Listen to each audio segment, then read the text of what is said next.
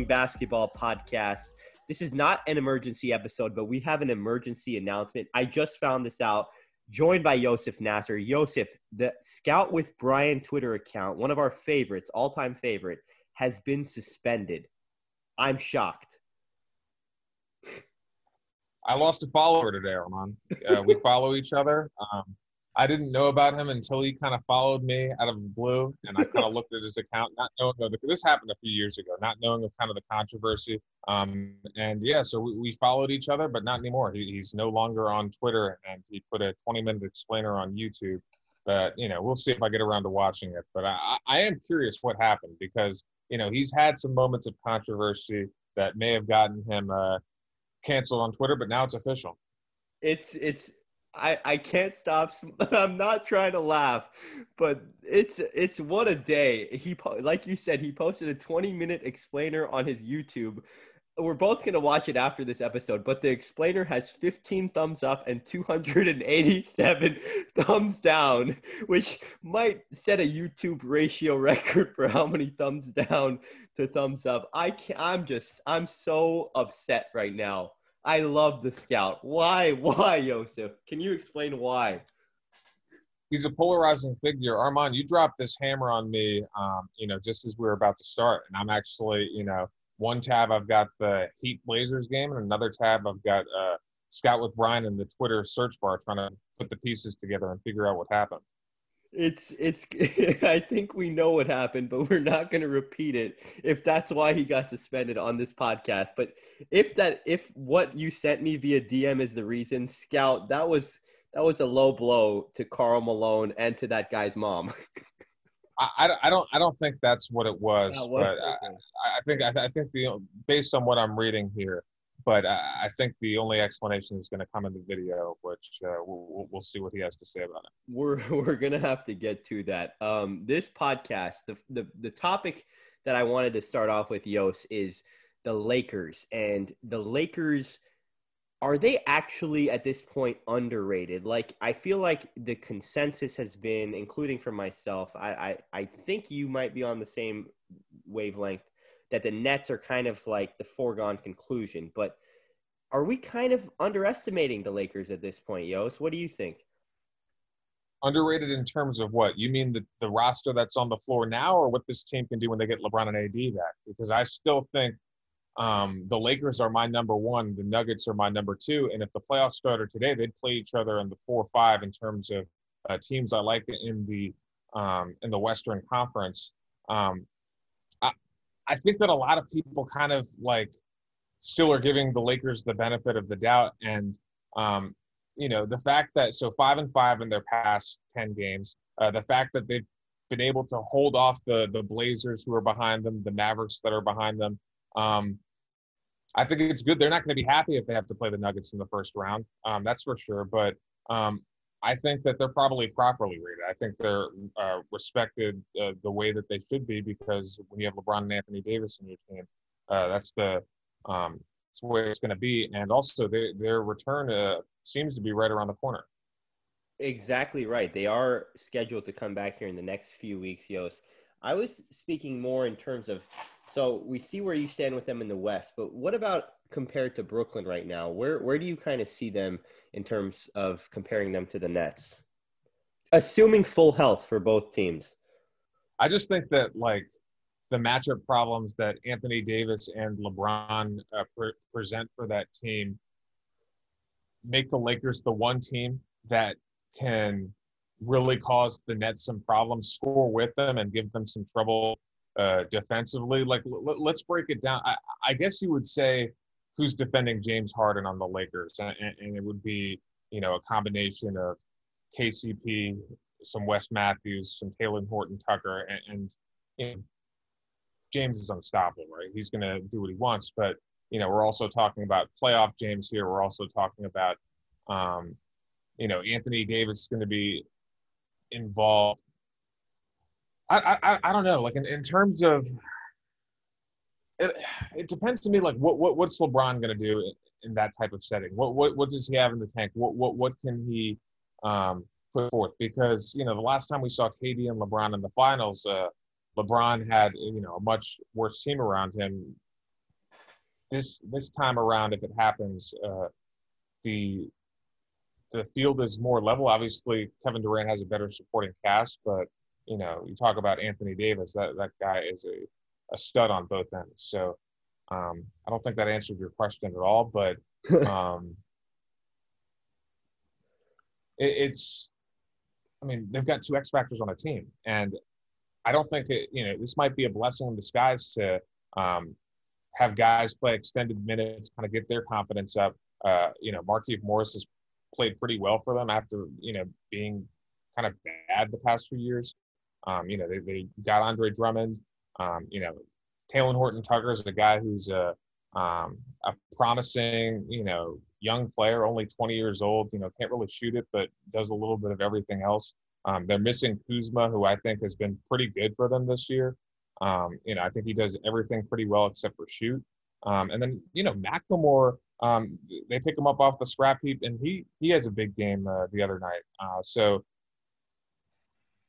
the Nets are so potent with what they can do. And we're going to talk about underrated players, later in the show. And they've got a guy who I'm not going to spoil right now, but who's definitely on this list. And I think that, should get more playing time. But those are the top two to me. Those are the top two, and the Nuggets might be three in terms of the best teams in the league, in my opinion. I get the Suns, I get the Jazz, but I'm thinking in a playoff context, who scares me the most? And those are the three teams that do it. You touched on the one player who I wanted to touch on at the end there, and that's Ben McLemore, because I think that's the most low risk, high reward pickup if it works, because he gives the Lakers, I think he's better than Wesley Matthews. He gives them, when you give LeBron that three-pointer in that corner pocket, three-point shooter in that corner pocket, and then he can also kind of defend a little bit. Another version of KCP, basically. Now they have two KCPs. KCP is probably a little bit better. He's a much worse defender. He's a much worse defender. There's going to be where he gets DMPs in the playoffs because of that. But he can catch fire from three. He's that kind of shooter who, when he's hot, he's got it going. He's like a Kobe White type player. Uncalled for. But yeah, I think that I think the Nets underrated player that you're going to talk about, I think I know where you're going to go with that. We're not going to spoil it yet.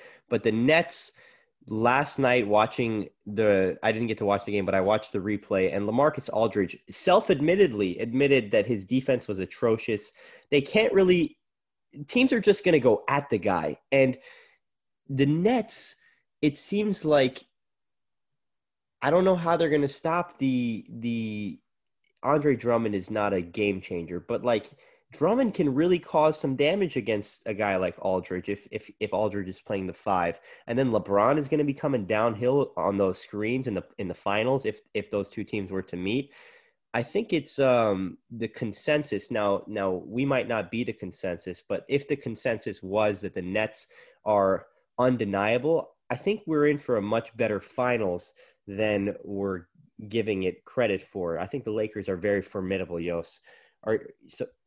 Go ahead.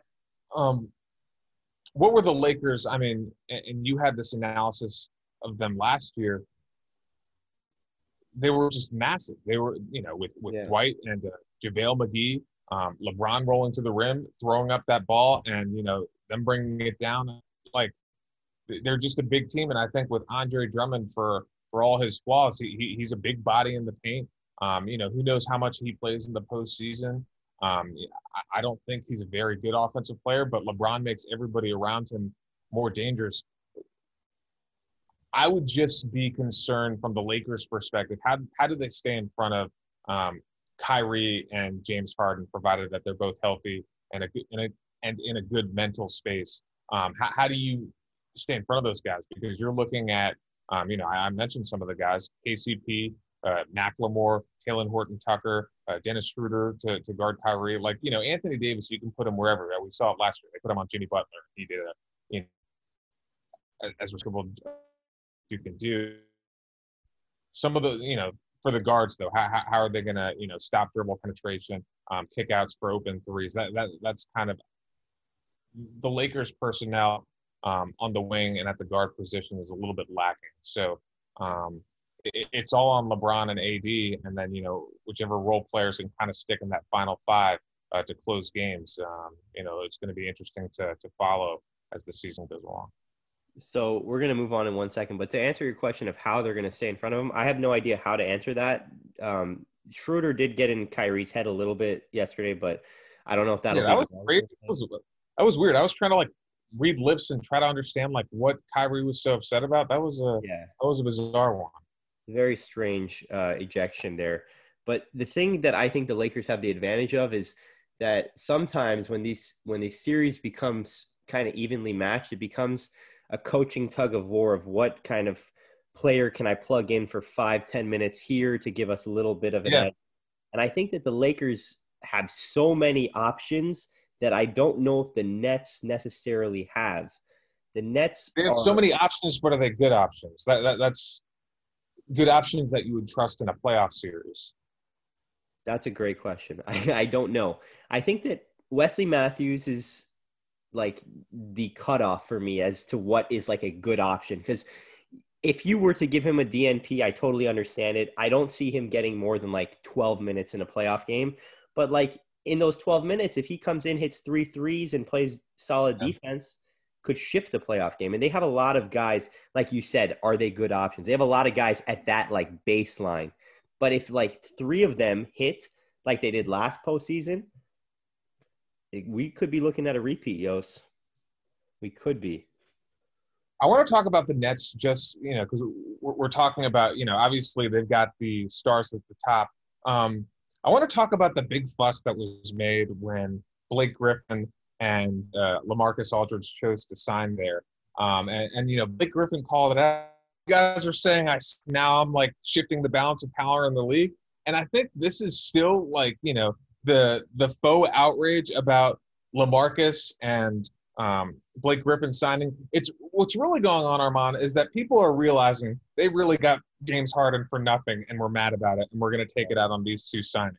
Because we haven't seen much of their big three together, but, even when 2 of them are on the court, the talent is ridiculous. And James Harden, it's the perfect situation for him.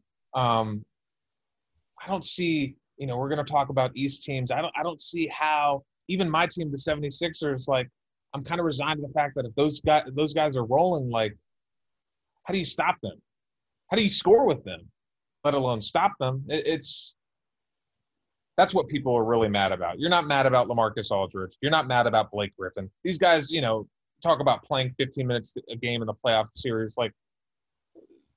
That's what they're going to be doing because, they've got, you talk about options and maybe you don't like them, but they've definitely got bodies. They've got Bruce Brown. They've got Joe Harris. They've got TLC, who's not playing well this year, but, he's still someone who's long and, active. Blake Griffin, LaMarcus Aldridge, Nick Claxton. They have pieces, and regardless, you could have me and you out there, and KD, James Harden, and Kyrie Irving is going to have a 120, 130 offensive rating. They're going to get buckets all day. So, I'm defeated, Armand. I'm defeated because it's so much fun watching the Sixers team. They're playing with joy. They're playing with life. I watched the Sixers destroy the Thunder without even trying. They were playing at 40% and just demolish them. And yet I know I know the dragon that's at the end of the tunnel that we have to face. So it's demoralizing. So we're going to spend a few minutes on each of the top 4 Eastern Conference teams. Top 4 meaning we did the Nets basically. So we're going to do the Sixers, the Bucks, and the Heat. And let's start with Philly. Let's start right there. And I don't think you should be that demoralized. And the reason is because Joel Embiid is I'm going to say it to you right now, the most dominant player we've seen since Shaquille O'Neal. They literally, I don't know if he's gained strength or what it is, but or gained I don't know if he's athletically better than he was in previous years, but he is so much more, to me, more dominant. Double teams come, it's literally he's playing against school kids. And last night against the Thunder, poor Moses Brown, poor Tony Bradley. I mean, that's child abuse, dude. That was not even fair. that's your chance right there, Yost. That's your chance right there. Is and you obviously have a background in training, skill development in terms of basketball, and just the importance of knowing what you have in your bag, knowing what you can go to, knowing your counters. I think that Joel is in perfect synchronicity in terms of knowing, okay, if someone shades me too far this way, I can turn around. If he's playing me this way, he's playing too far off me, I can hit the J. If the double comes, like they had Moses Brown, and for stretches of that game, like Lou Dort was like a heavy double, and he would kick it out, find the guy in the opposite corner. He's just on one right now, but he's one guy. He's one guy, and Ben Simmons, for all of his talents, he kind of is what he is. And I think in terms of their chemistry, like Ben Simmons knows what he has in Joel. They're not doing this like, oh, I'm the star, this is my team, this is your team, whatever. Like Ben Simmons knows he's an limited offensive player. He knows that he's got a guy who's unstoppable, and so because of his basketball IQ, like he knows how to get Joel the ball in spots to where he can take advantage and dominate. Tobias Harris has kind of been he's been better than he was last season. I think his handle has gotten tighter.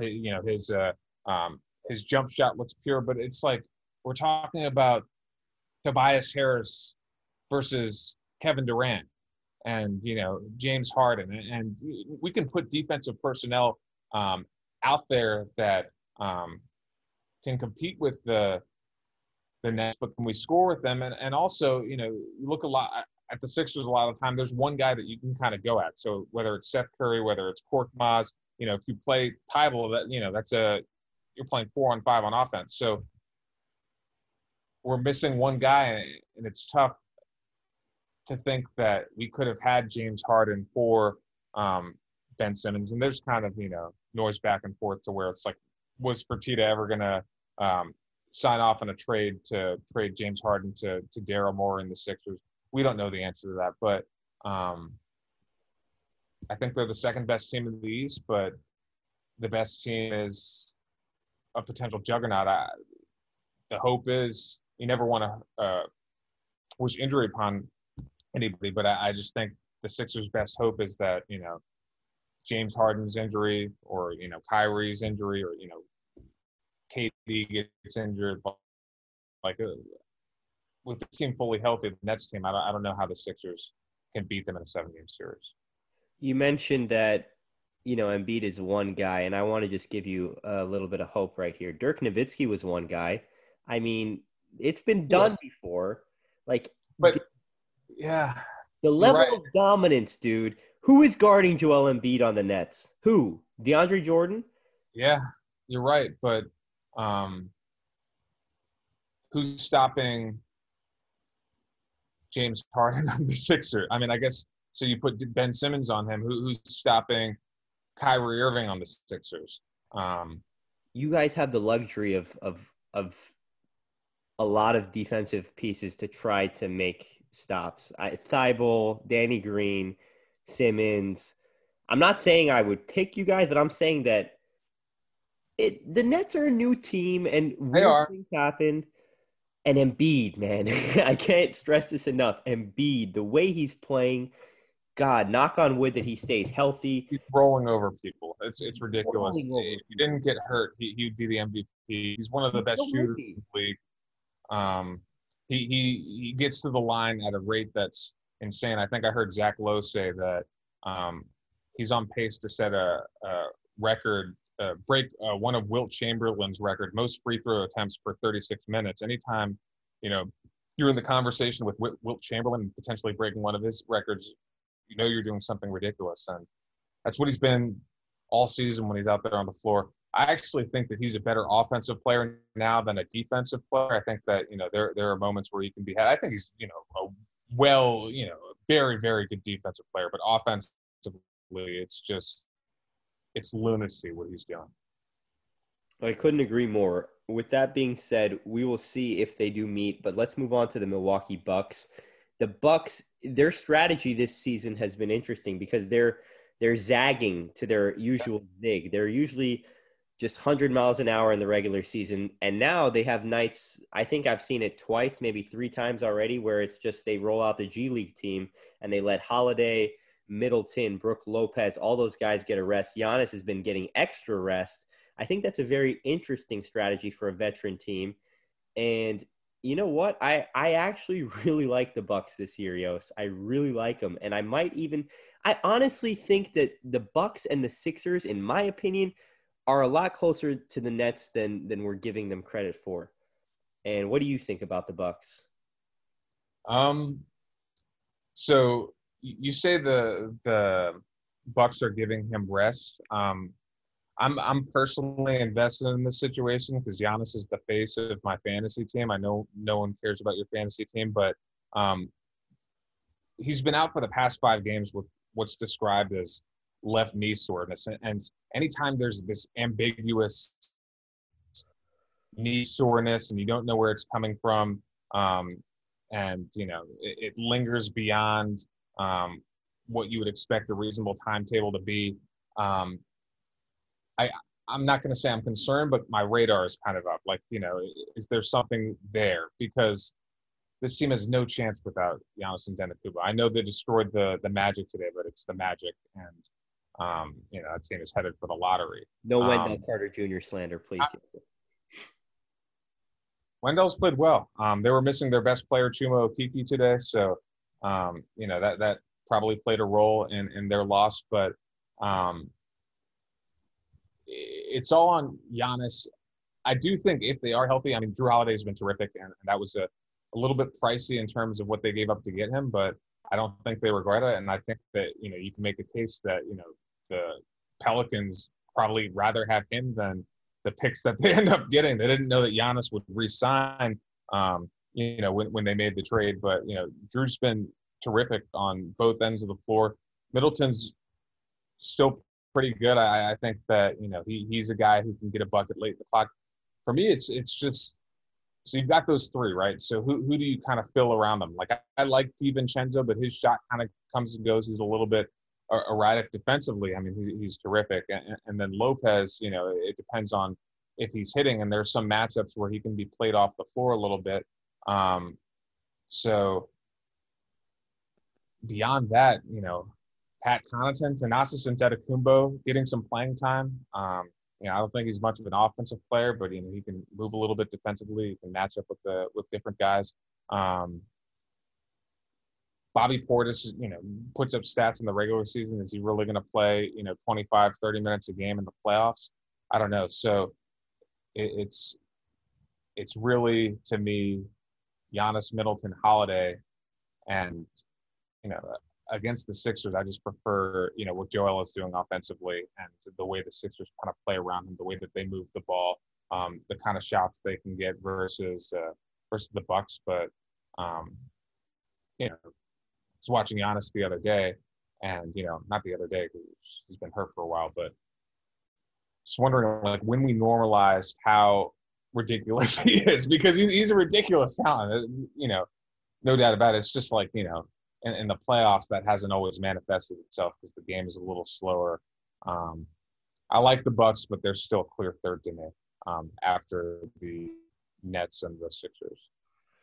To me, this Bucks team, just the type of personalities that they have, I think they're better suited to be like the underdogs in a situation rather than the normal Budenholzer. They're the 1 seed and people are gunning for them. Now they're like, I think they are the team that's best suited to be the chip on their shoulder team. Will it matter? I have no idea. The one thing that they also did that that I kind of liked was they just you're gonna laugh at this one because I already said this in the preseason episode. Jeff Teague, I'm gonna do it again, Yos. I'm sorry, but he was having some good games in Boston at the end there before he got kind of just shipped for nothing, and then he ends up in Milwaukee, and I like him. You asked who are the 2 guys that would fill out the starting or maybe the closing 5 for the Bucks. Maybe he's one of them. I don't know if he would be able to. He's a vet, at least he probably would know what to do. I don't have a good answer for you though for the last 2 guys for the Bucks. I do like Bobby Portis, though. I'm going to be honest with you. And I think a lot of it is going to come down to how many people we can get vaccinated by the time the playoffs come around. Because I think you're smiling, but I actually think the Bucks would have a nice little home court advantage, especially Yeah. with the type of guys that they have, like a Bobby Portis, who feeds off of the energy of the crowd and could become a maniac. And I've listened. Bobby Portis played for the Bulls. I've seen him score. I think he had a 30-point half one time against the Heat. So he is one of those kind of heat check guys. And then, yeah, Brooke Lopez can maybe get hot in a playoff game and steal one. But yeah, I agree with you that they should probably be considered third. Let's move on to the Heat, though, unless you have something else to say about the Bucks. Well, what's really interesting in this conversation is that the Sixers and the Nets have the exact same record, and I think that number one seed is going to be so critical because the drop off between these three teams that we're talking about and the team that we're going to talk about next. I mean, that 2-3 matchup is going to be a bloodbath, and whoever the one seed plays right now, the Hawks are in the fourth spot. We'll see if Charlotte is the 5 seed, Miami's the 6 seed, Celtics are the 7 seed. We'll see who ends up actually playing in that game. But if you tell me the Sixers play the winner of the Hawks and the Hornets in the second round, like that's like a 5-game series to me. That's a gentleman's sweep right there. And Nets Bucks, that's going 6 or 7 easy. You talk about Bobby Portis. I think that he can find some matchups. Considering like who the Nets bigs are that are favorable to him. So this race for the 1 seed between the Nets and the Sixers is going to be huge. The Sixers have been good this season. They've got to continue to head on the gas. And for the Nets, the ramifications of Kyrie getting in a pissing match with Dennis Schroeder, who he's way better than, and that game was still competitive at that stage, and just throwing that away, it's these games matter. We're kind of in that stage of the season. April, would normally be March. Obviously, this is a very unique season due to COVID and whatnot, where a lot of these games don't matter. But with the play-in tournament, and the fact that there are still some tight races at the top, I think that there are more teams with things to play for, and it's going to be fascinating to watch that sprint to the finish at the top of the Eastern Conference. I couldn't agree more. Let's move on to the Heat real quick. With the Heat, they played the Lakers the other day, and Victor Oladipo got hurt at the end of that game, Yos, and they almost lost to the Lakers without LeBron and AD, and they were at full strength, and it looked like they were trying and competing. The Heat, it's the same thing that was an issue for them last season, and that's who's going to give them consistent offense. And if it's not going to be Oladipo, where is it going to come from? Like, Tyler Hero has kind of, I wouldn't say regressed, but he's kind of remained the same. No, he has regressed. He has regressed. The only thing that maybe you could say is that, the playoffs last year in the bubble was an outer body experience, and Tyler Hero was closer to the player that, we saw in the regular season before the shutdown. And, this is kind of, the natural, progression from that. And maybe we expected more out of him than he's capable of, giving. But if you're comparing to what he did in the Eastern Conference Finals and, for stretches of the finals last year, it's not that same impact. I agree. And then you have Dragic, who I have no idea how old he is, but he must be approaching 50. This team, I think it was, we haven't taped a podcast in like 2 weeks, but I think in maybe the last or second to last episode, I really was believing in them. But now that I take a second and third look at it, I'm like, this team is just a tier below those other three, right? I mean, I think it's a few tiers below, Armand. This team can't score. I mean, you said it. Like, where do they go to for reliable scoring? And, we talk about the, regression of Tyler Hero. We talk about Victor Oladipo, really, them kind of counting on him and, him being gone is a loss to them. We're talking about, Dragic aging and, the injuries he's dealt with, obviously played in the finals, got injured and, tried to play through that injury. not even mentioning the fact that Jimmy Butler is shooting 22% three. I think that I kind of go back and forth on with the bubble, right? So I don't want to diminish. My case has been like, how can you diminish what the Heat did? The Bucks had a chance to beat them, and they didn't. And obviously, they didn't have home court advantage. Obviously, the bubble was tough. Obviously, there was the social justice situation that was weighing heavily on everybody's mind, and the Bucks were the initial team to walk off the court. So there were all of those factors, but they still lose in five. But I just wonder if the unique circumstances of the bubble leveled the playing field to where a tough, gritty team like the Heat could kind of grind these games out.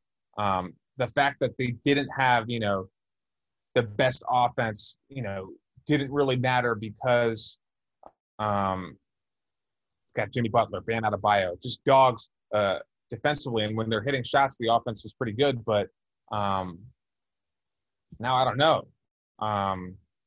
If they're the sixth seed and they play the Bucks again, I guess they would have the mental edge, but the Bucks have Jrue Holiday, so which they didn't have last year.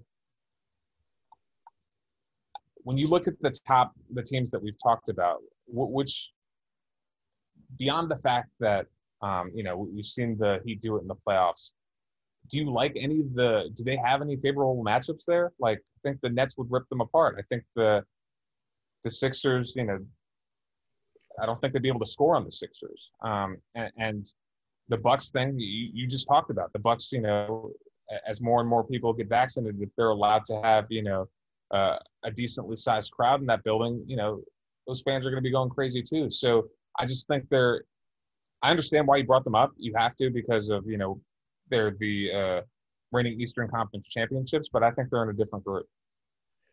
To me, it really does just come down to Victor Oladipo, and that's their ceiling right there. If he can give them now, the thing is, he in that Lakers game that he got hurt in, he also had a very explosive dunk on ridiculous. Yeah, who did Andre Drummond. He posterized Andre Drummond. Miami, they know how to train athletes, and Andre Drummond. Oladipo has not looked like pre-injury Oladipo since he got injured, but there's still a little bit of time here, and if he can find anything to give them a little bit of offensive burst and a little bit of tenacity and toughness, that's the only way, right? There's no other way for them to even come close, and I don't think it's going to happen with Oladipo, but he is playing for a contract. He is, he did bet on himself. He already turned down a sizable contract. You tweeted about this, Armand. You tweeted about this. Like, at this stage, the contract he turned down, like, he'd be lucky to get that. I mean, you mentioned that, he's probably going to have to settle for a Kelly Oubre type deal, $15 million a year for 2 years, or maybe a big 1 year deal, another prove it type deal. The reality is that he's not the same athlete and he's not a good shooter.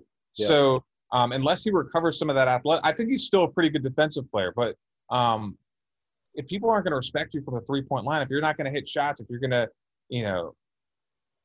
not be a threat from behind the arc, it's, and I'm sure, as guys, you understand the psychology of an athlete. Like, if you're not the same athlete and guys are backing, or, if guys are playing up on you and you can't get by them and guys are backing up on you, and, kind of daring you to shoot, it gets in your head. So it's been a kind of a wonky 2 years for him since the injury. And at this stage, he's not saving anything. Yeah. I mean, it's Jimmy Butler and Adebayo, and anything you get from him, in my opinion, is gravy. And it would be a terrific story if he came back and was, the X factor in a playoff series. But with the teams that we're talking about at the top, I don't see it. Yeah, me neither. With that being said, is there any other team in the East that you would like to mention as kind of maybe a sleeper that we didn't mention? Well, the Celtics just blasted the Nuggets today, which is interesting.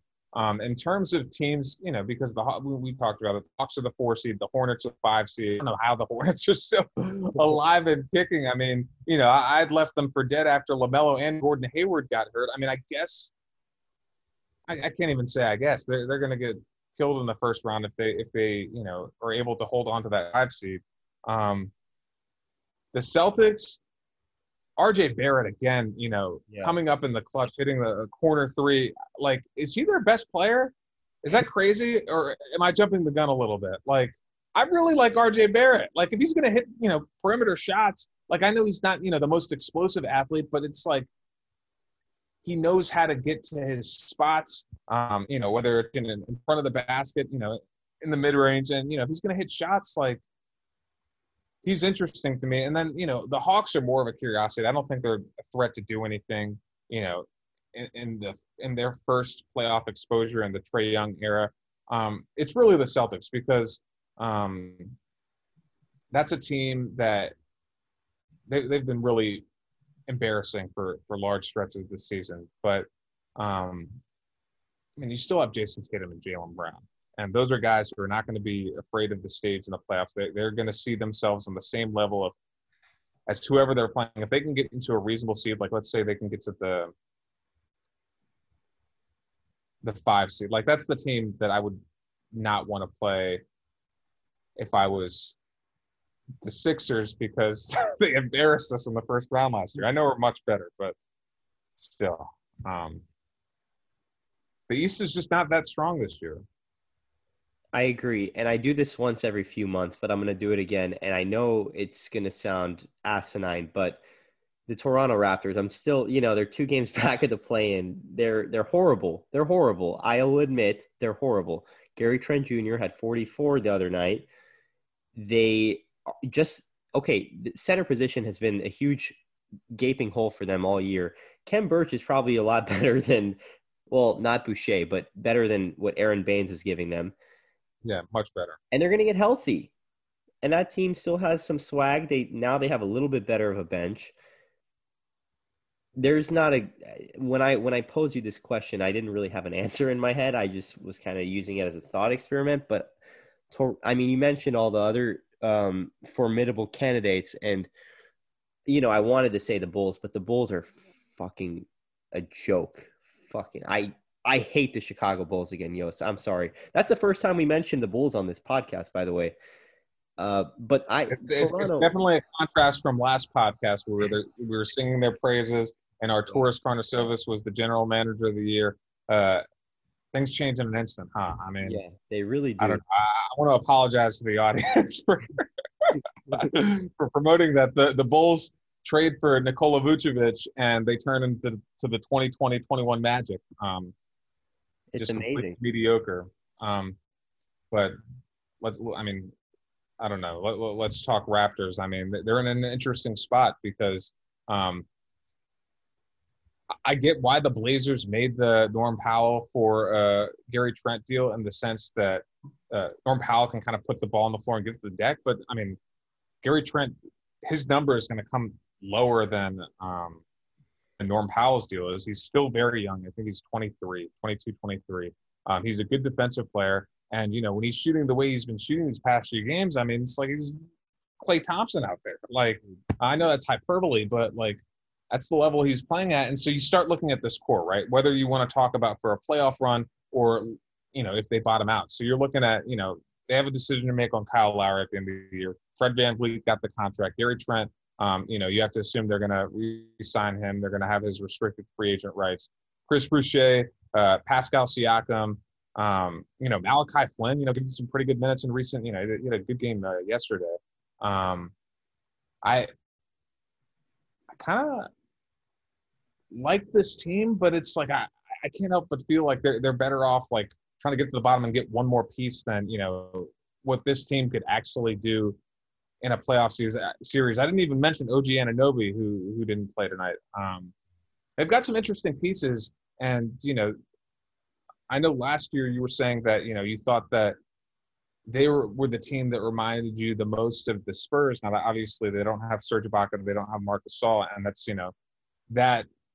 their center rotation and the fact that they're playing in Tampa has really, plus some injuries, has kind of killed them. But who knows, man? I wouldn't want to see them in a play-in game. If I'm the Celtics, like in a 7-10, like that's not fun at all. Like that's pretty scary because they've got the playoff chops. That they've got the confidence, and the way Gary Trent and Boucher are playing, like they could put the fear in someone for sure. I definitely think that they have what it takes to put the fear in someone, and I also think that we got to start talking about what you started to mention, that Masai might have completely robbed Neil Olshey, and that is it Olshey or Olshey? Olshey. Gary Trent Jr. straight up might just be better than Norman Powell, and they got Rodney Hood out of it, which is Rodney Hood stinks. He's gone. Portland could use him on the bench. I mean, he's not great, but I feel like Portland could still find some use for him. You think he's completely washed, though? Yeah. I mean, he's coming off of an Achilles, and he wasn't the best athlete to begin with. Kind of a streaky shooter. I think, and defensively, he's not. I think he's a replacement level wing and maybe a sub-replacement level wing. It's really the two pieces are Norm Powell and Gary Trent. And when you consider what you just said, you just said that, Gary Trent might be better in a vacuum, and the fact that Gary Trent's going to come in at a lower number than Norm Powell is, I mean, you're absolutely right that, that this is looking like a net win for the Raptors. We're going to move on to our NBA deep cuts now. With that being said, I wanted to mention one thing before we get there. I'm actually not sure that Gary Trent at this stage is actually going to come in at a lower number than Norm Powell. If he keeps playing like this, Yos. I think so. He's a second-round pick, and he's a restricted free agent. I think that there's a limit to what his max is versus what Norm Powell is going to get as an unrestricted free agent. I agree that if they were both unrestricted free agents, it'd be a different story. But I think I'd have to go back and look, but I think there's somehow of what he can get. Yeah, there's a limit for those second-round picks to what they can make. In restricted free agency. So that's the only reason that I say that. I think Norm's going to come in at probably 20, and I think that Gary Trent's probably going to get 15. That makes plenty of sense. All right, let's get into NBA, the deep dives on the rosters. We love to do this. It could help you in fantasy if you play fantasy, and if you don't, if you're just an NBA junkie, these are some of the guys that we've kind of had our eyes on deep on the NBA roster. So, Yos, go ahead. You're already smiling. Go ahead. Who's your first guy? You ask me this every few months, and I love it because the thing I like about the NBA regular season is the fact that you get to kind of watch some of the young players, play. You don't get to see them in the playoffs, obviously, right? So I want to know who's kind of coming up next. And also with this challenge that you put forth, I wanted to think of the most legitimate candidate who would piss off the audience and make them want to turn off the podcast. Why is he talking about this guy? So I'm going with Dean Wade. Dean Wade is a good player. Dean Wade from the Cleveland Cavaliers, they stink. He can play the 3, the 4, and the 5. He can get overpowered by, opposing power forwards and centers, but he's just a smart player. He knows where to be. He can, he's got a little bit of, he can put the ball on the floor a little bit, can pass it. When he's hitting shots, I think Dean Wade's a good player. I think he's a rotation guy. So that joke aside, I do like Dean Wade, though. More than I thought. Dean Wade's a guy, if you told me I'd be talking about him on the podcast, I would have laughed at you, at the beginning of the season. But Dean Wade, I think he's pretty decent. Should I give another guy, or do you want to give a real guy? Dude, you understand this exercise beautifully, because that's exactly what I'm looking for in this. And it's funny that you said Dean Wade, because I was not thinking about him for this, but I was thinking about Dean Wade today as I was watching. He's good. He's good, and his three ball is, I don't know what he shoots on the season. It's a line drive, but I would be scared of it if he shot. Dean Wade or Lauri Markkanen right now, gun to your head. Wow. Wow. I don't know. I don't know. Better than Lauri. Yeah, I don't know. It's funny though. I'll give you mine right now. It's funny that you mentioned a Cav, because I was going to mention a Cav. Do you know which Cav I'm going to mention? Do you want to take a guess?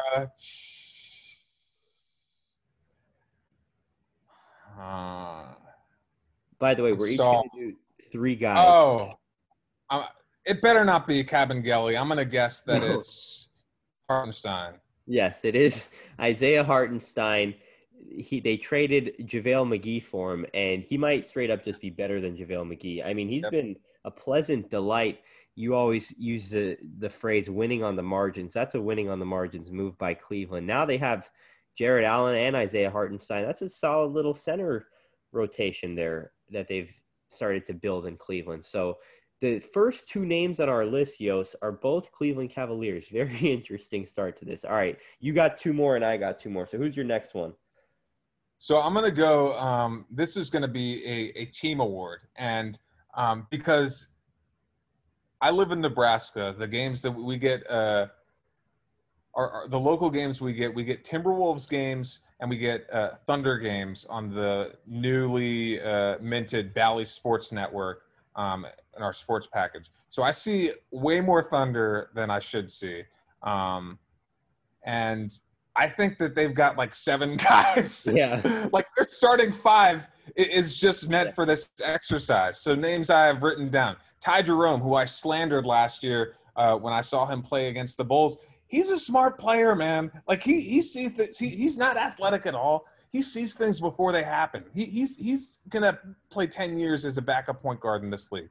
Kenny Hustle, like a dogged defender. He's like the homeless man's version of what Jimmy Butler was when he started his career. He even like looks like him the way he moves. It's like, now he's not Jimmy Butler. He's already 26. He's not, going to develop into some star, but he's a guy like as your 9th man, like you can do a lot worse. I mean, we love Pokusevski. Just the fact that he was so bad this season, but he had the swagger to always take that next shot. And, before he got hurt yesterday, I think he got hurt. He only played 8 minutes.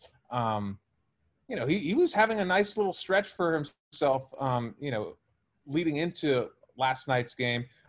Theo Maledon, I think that he goes in the top 15 in the redraft of this year's rookies.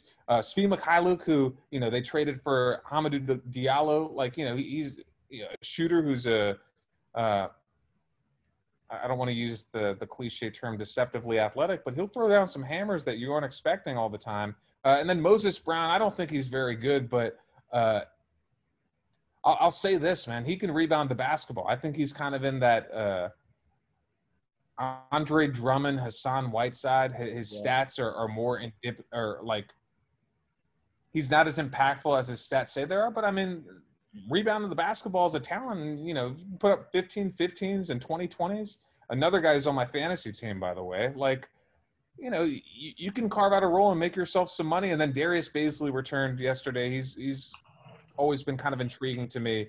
I don't know how good he is, but, you can put the ball on the deck, can pass it a little bit.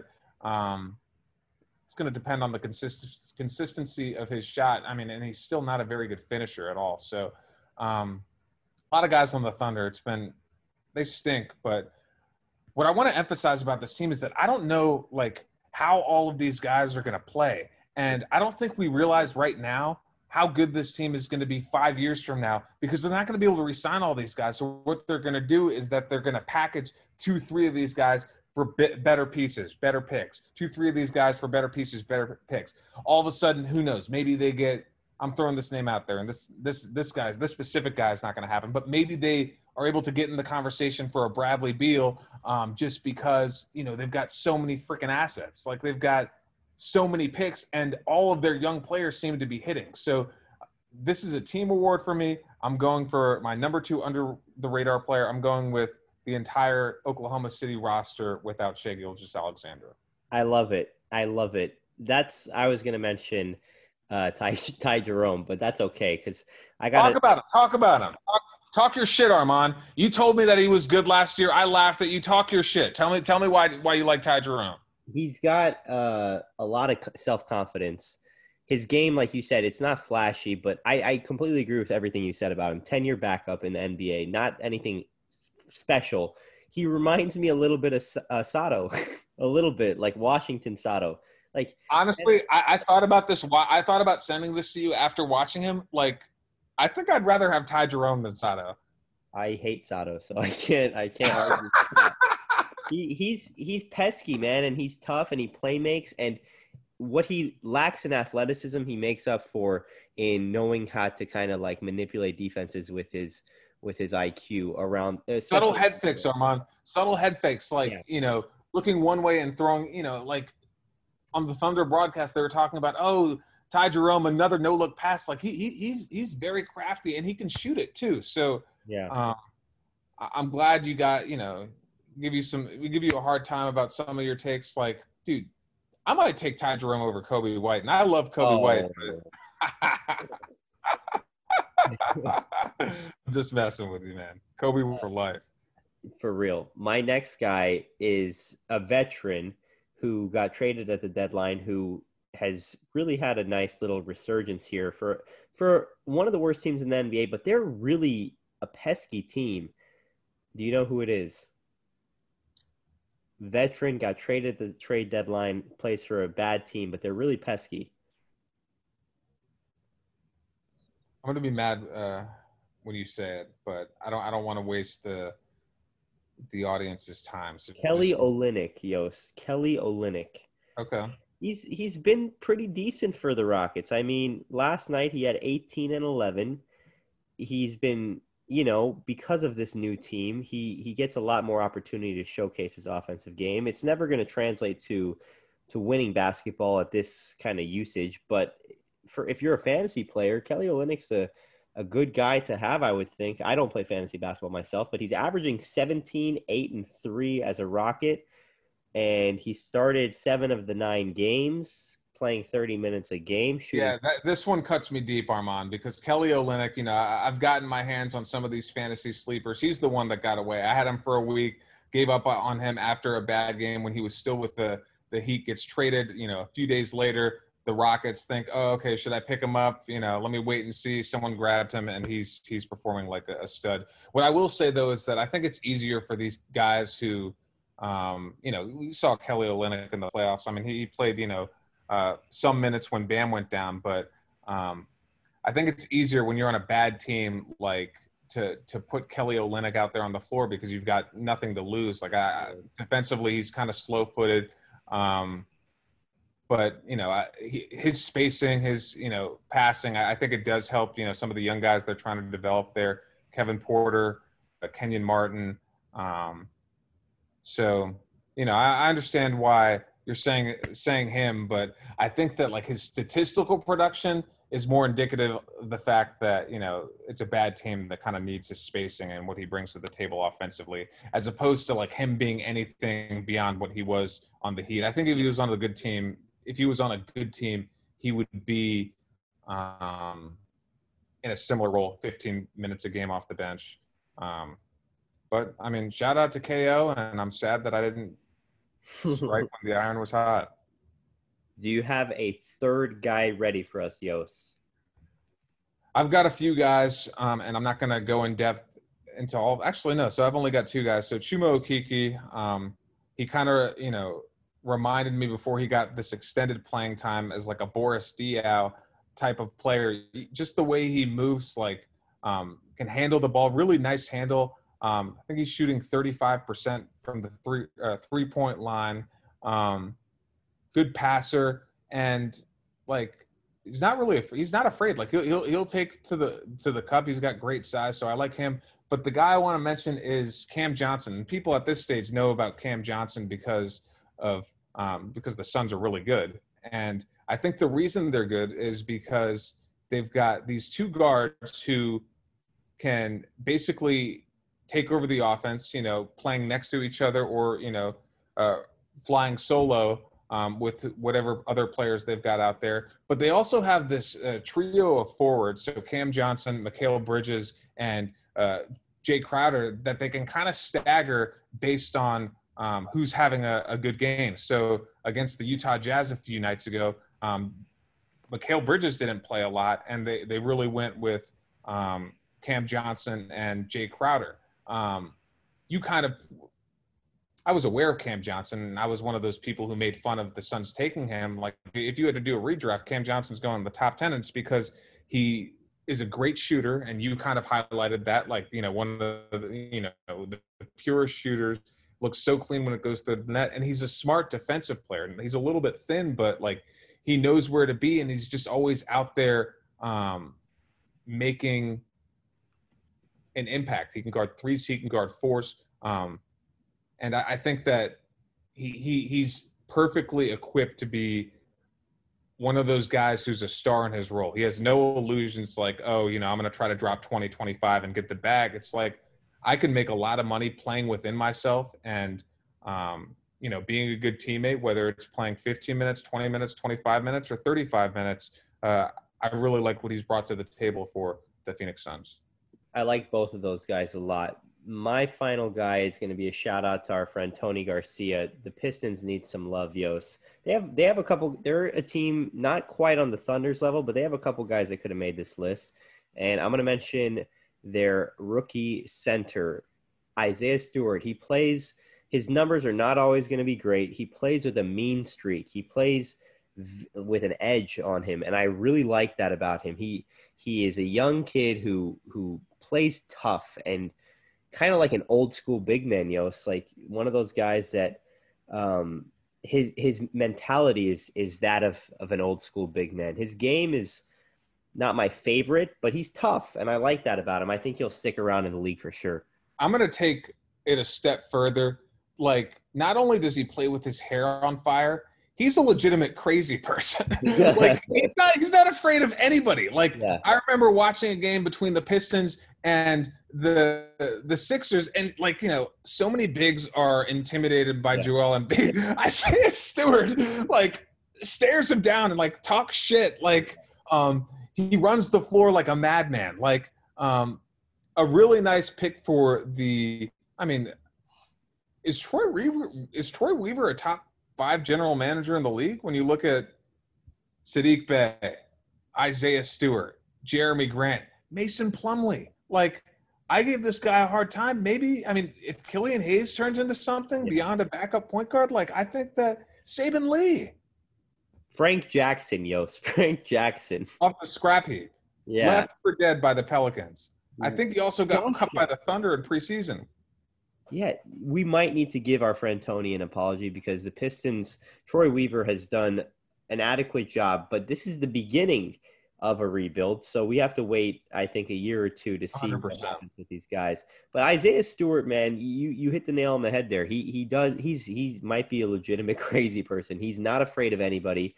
And with Saddiq Bey and Killian Hayes, they might have a formidable trio there to build with out of this one single draft class. I'm excited to see that team. And currently right now, they're in the fourth quarter against the Clippers. They're only down by 3. They're competing. It's still wait and see on Killian Hayes. He can't shoot at all. He's a smart passer. He can't shoot and he can't finish. And I was a Killian Hayes stan coming into the league. So, I'm a little disappointed about that. But, he's coming off a really bad hip injury. Only didn't play very much to start the season before he got hurt. This team has a chance. But with these bad teams, they really need to hit it big, whether we're talking about the Rockets – the T-Wolves, who, were kind of impressive against your Bulls. Do you want to end with just kind of Armand Bulls talk? Where are we at? Do I have to talk you off the ledge? What's the situation? How are we feeling about your baby Bulls? Karl Anthony Towns and D'Angelo Russell were the best players on the court tonight. This is my fault as well, but I don't know if this is a normal thing, but with Chicago sports, we did this with Matt Nagy and Ryan Pace. I did it for sure. Is we jump the gun and we say, oh yeah, that's a good coach, that's a good GM, and I'm not going to fall for it again, buddy. This Billy Donovan is starting to really get on my nerves, and Arturas. I like the Vooch trade, but listen, Vooch was getting beat to the rim by Cat tonight, and if Cat with his foot speed, Vooch is 30. This trade was meant for the Bulls to compete right now and not compete for a title, but to move up from 10th. They're choking games to Atlanta, losing to Minnesota. This is an embarrassment, and I fucking hate this Chicago Bulls team, Yos. I will change my mind if they win a couple in a row, as I typically do. But right now, as we tape this podcast, I fucking hate the Chicago Bulls. So thank you. I was in a great mood. We started this podcast laughing at Scout with Brian, and now we end it laughing at me. What do you have to say about the Bulls? I just clipped those last 15 seconds. That's going to be my first ever TikTok. Those last 15 seconds. I love it. So thanks for that. Thanks for the content. I love it. Thank you, Yost, for joining me. And this was a very, very wonderful pod. We're going to have a couple more this week. We got to get back to it. And the Sixers, we got to get back to it and seal up this 1 seed, Yost, because I need a team to bandwagon for in the playoffs. My team isn't going to make the playoffs. So it is what it is. As always, thank you all for tuning in. And until next time, Armand out. Peace out, Hoopers.